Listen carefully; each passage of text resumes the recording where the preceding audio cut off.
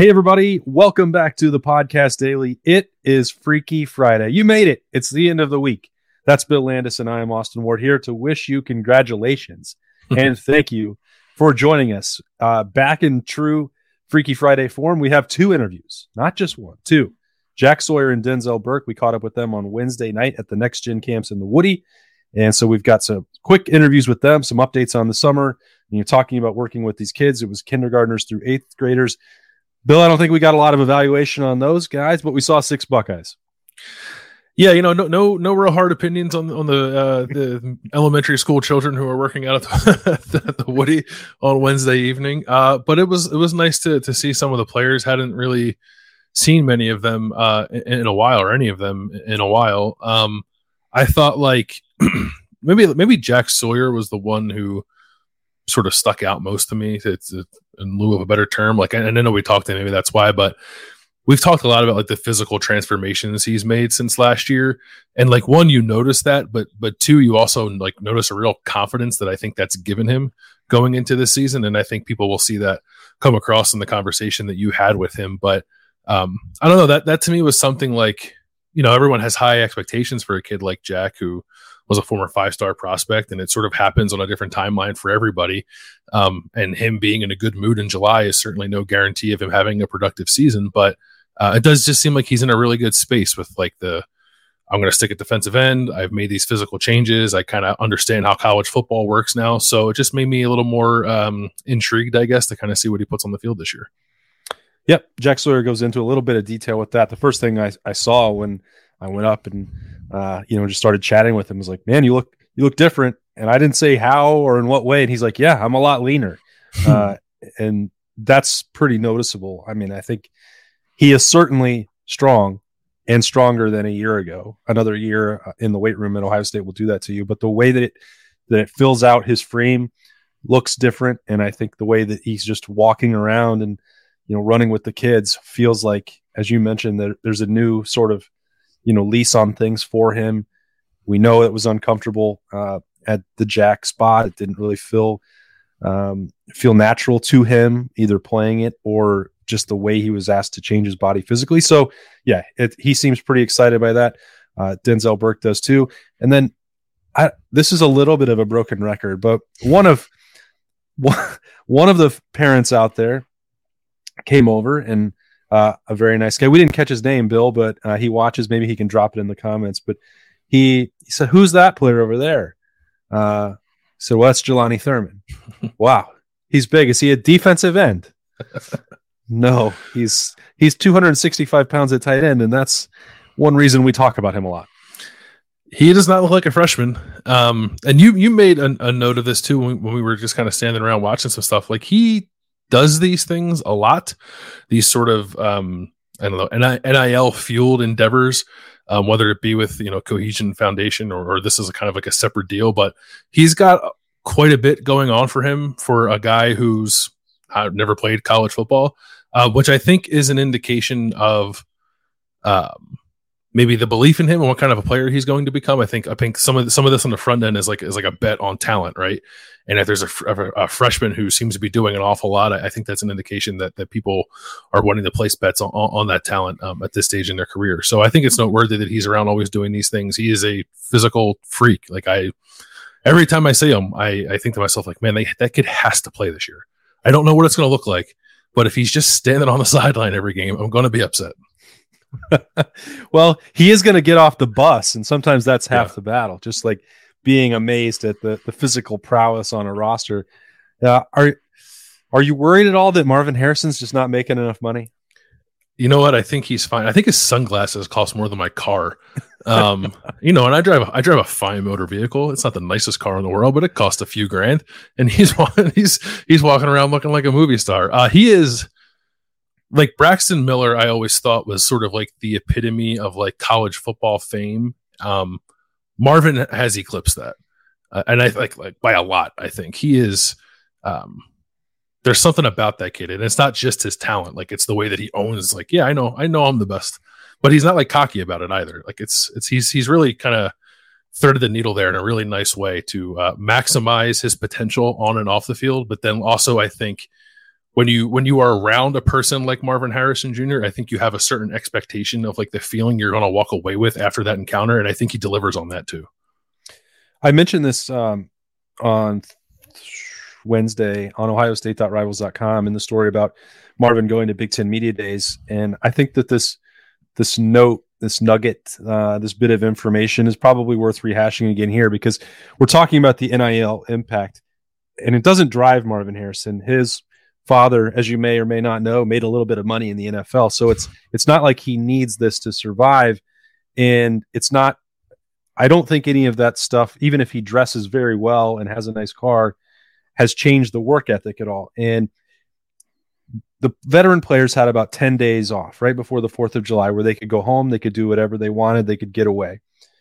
I was told that Marvin left on that Friday night, went to see his family, and then flew back and was back in the Woody on Monday, on the 3rd of July, on the indoor, turning on the Monarch and catching balls. He had the entire week off that he didn't have to be there. So if there's, I brought this up in jest about the money and you know, probably what's going to be quite a elaborate suit in Indianapolis in a week and a half. It has not changed his attention to detail, his willingness to put in the work and do all that extra stuff. Didn't take a vacation. He took a weekend and then was right back there working through the 4th of July.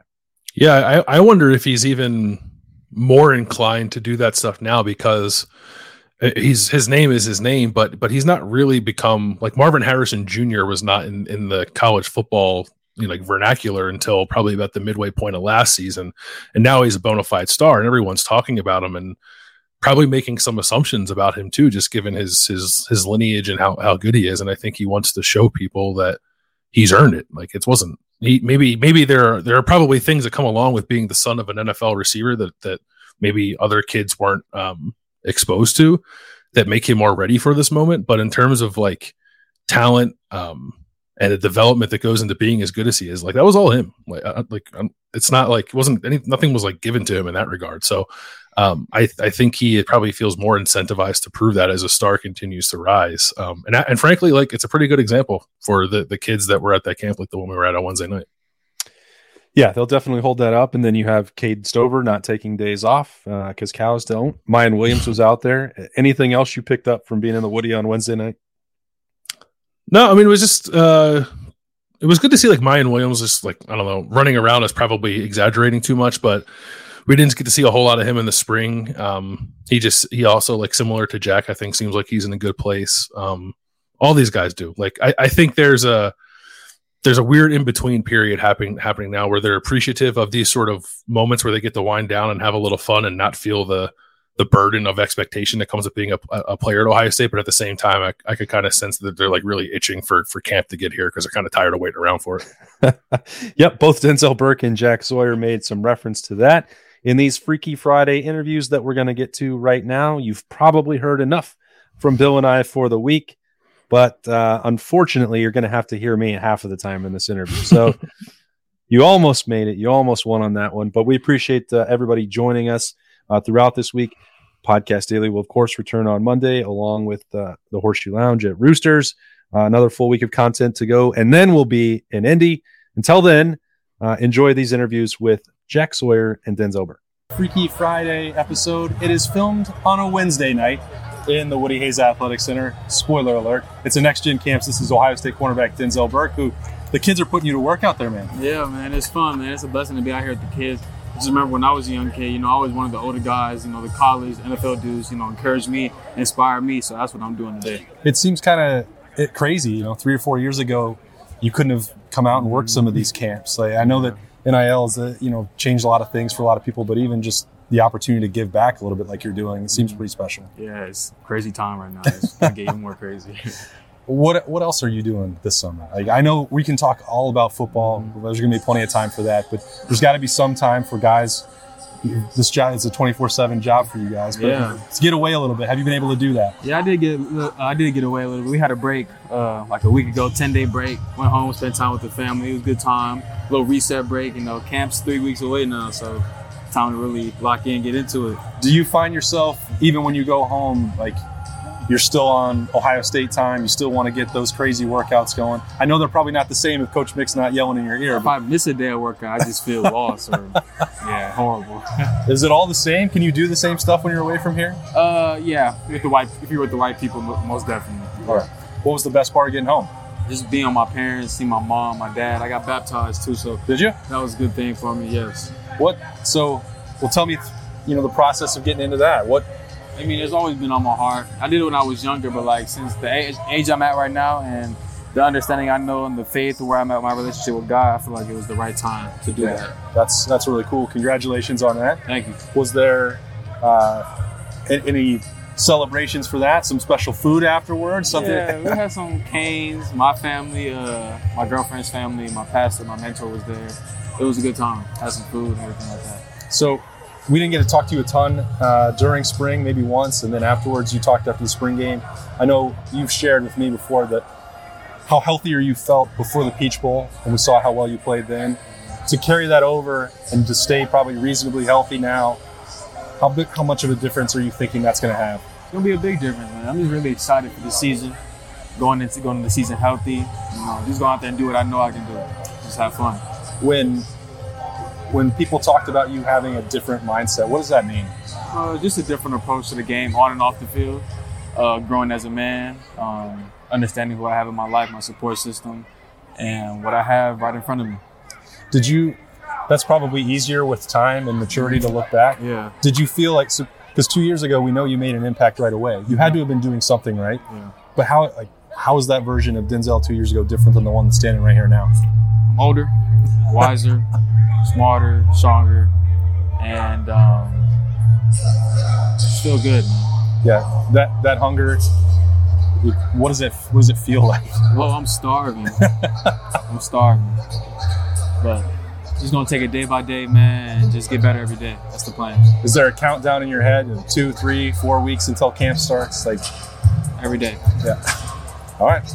Hey, straight to the point. There's not much more to say about it. Yeah, definitely. All right, so I think this team probably shares that hunger. Yeah, we all do. Summer workouts. We got a chip on our shoulder, and we really all bought in.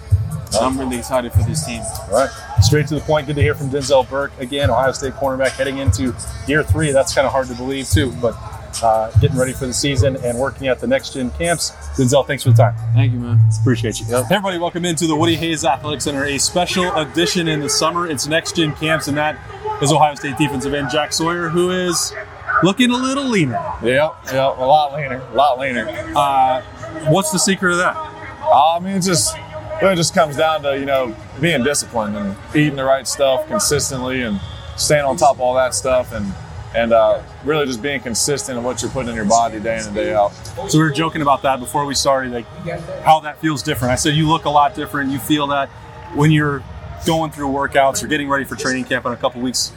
I mean, how different does it feel, and what is that going to mean for you? Yeah, I think it was important for a lot of us, this offseason, taking care of our bodies that much more and making sure we're doing everything, not leaving a stone unturned, and getting our body ready for camp and for the season. Because, when camp starts, season starts. Because we get out of camp, we got a game in 2 weeks. So, this offseason we've been super focused, highly motivated, obviously.